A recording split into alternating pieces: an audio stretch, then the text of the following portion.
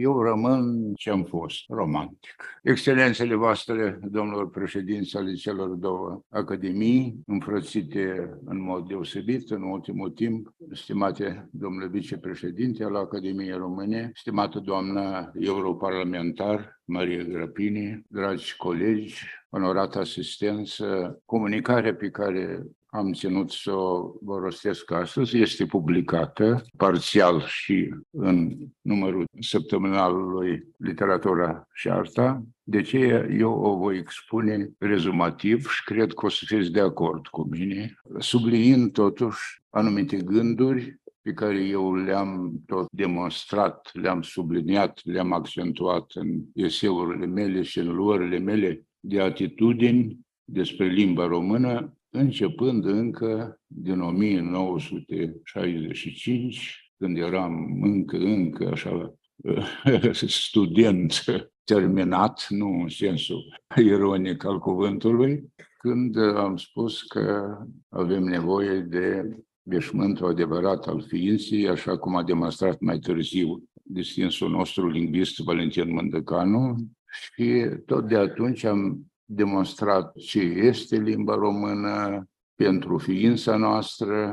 Aici a spus foarte bine domnul academician, domnul vicepreședinte al Academiei, domnul Mircea Dumitru, că elogiem limba română, elogiind pe Eminescu. Deci sunt două elogii simbiotice. Așa este și eu mereu subliniez că, în fond, limba română, limba lui Eminescu și limba noastră, deci formează așa o trinitate, o unitate, fiindcă cercetătorii noștri știu, eminescologii noștri distinși, veniți aici la cea de-a 12-a ediție a Congresului Mondial al Eminescologilor, știu bine că dacă Eminescu în geniul postiu folosea ardelenisme, dacă în poezie mai folosește moldovenisme și noi cântăm și rostim sara pe deal și nu seara pe deal, în publicistică Eminescu ne dă limba română pe care o vorbim noi astăzi. Eminescu este creatorul limbii române, este cel care a demonstrat, și eu am făcut o paralelă și cu marele filozof Martin Heidegger. Eminescu nu putea să-l citească pe Martin Heidegger, bănuiesc neavând însă argumente, dovezi că marele cărturar Constantin Noica, despre care a vorbit atât de bine aici domnul academician Mircea Dumitru, eu fi sugerat ceva lui Martin Heidegger. El a fost în anturajul universitar al lui Heidegger și el fi spus ceva, încă nu întâmplător, într-o însemnare, Heidegger vorbește despre caracterul preontologic al ființei românești. Știa el, Heidegger, ceva așa fundamental și despre noi. Și iată, cele două afirmații, ele sunt chiar mai multe. Eminescu vorbește despre sanctuar, despre limba română ca un sanctuar al ființei. Heidegger spune clar, tranșant, că limba este loc de adăpost al ființei și pune în paranteză templu, adică ceea ce afirmă și Eminescu. Sanctuar este anume templu. Și în același sens, Eminescu și Heidegger vorbesc despre faptul că limba este factorul care dă unui popor certitudinea că aparține istoriei, că este făurar de istorie.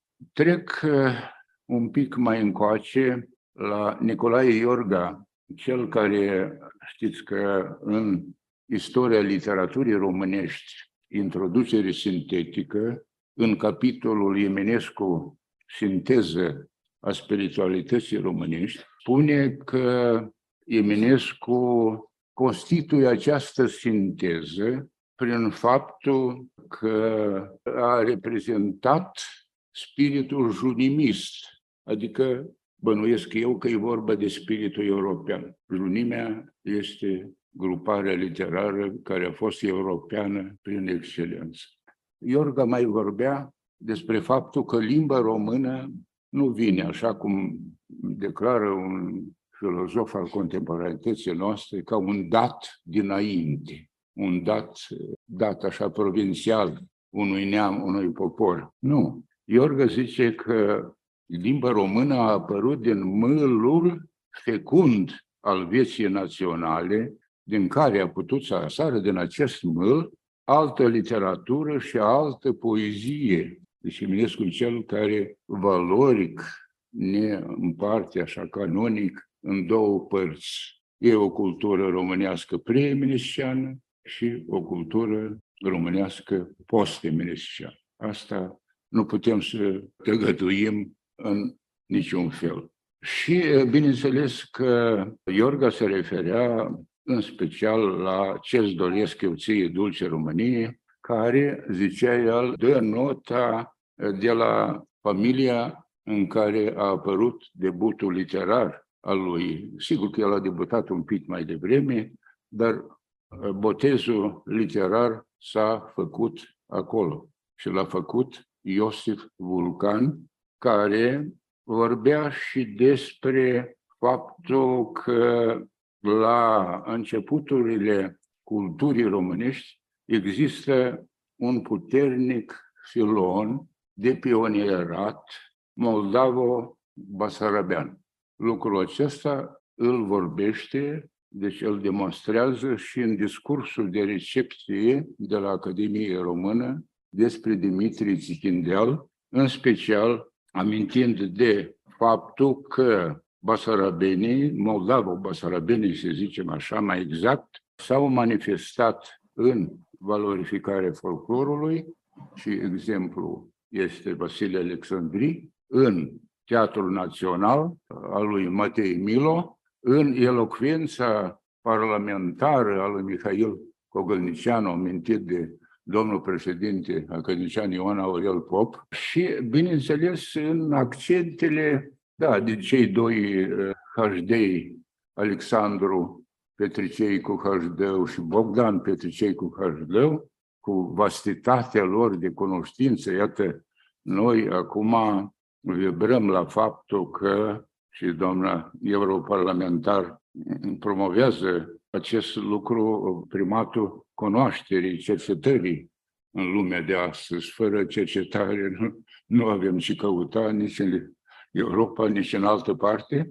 Deci, vastitatea aceasta pe care noi o vom demonstra și în cadrul congresului nostru, că Eminescu a fost și un om de cunoaștere, un om de știință, Homo sapiens, nu întâmplător, cu toate că divinul critic Călinescu ne zicea că să nu transformăm pe Eminescu într-un monstrum eruditionist, dar realist, ce să-i faci? Și iată acest deceniu în care se anunță de ONU, de UNESCO, de Uniunea Europeană, mergem în acest deceniu cu Eminescu înainte. Aceasta am vrut eu să vă spun.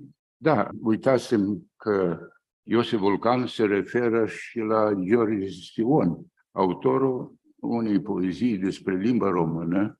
Bine, Maiorescu lua cam așa în derâdere dulcegăriile acestei poezii, dar ea este bună, se declamă, este așa, merge împreună cu limba noastră, e o comoară și dacă Maiorescu subaprecia valoric pe George Stion, în schimb, George Călinescu îl aprecia ca prozator. Limba noastră s-a impus aici, așa cum s-a subliniat deja și statutar, ca limbă constituțională, limbă care este fixată deja în actele legislative și s-a impus prin luptă.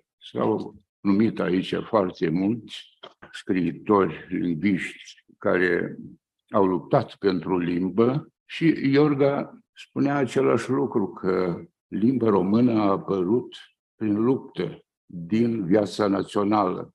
Această afirmație a lui Iorga ne duce, bineînțeles, la epigonii, la sfintele firi vizionare, despre care Eminescu zicea că au luptat, luptă deșartă nu în sensul de încrâncenată, tensionată, și au vânat țintă nebună.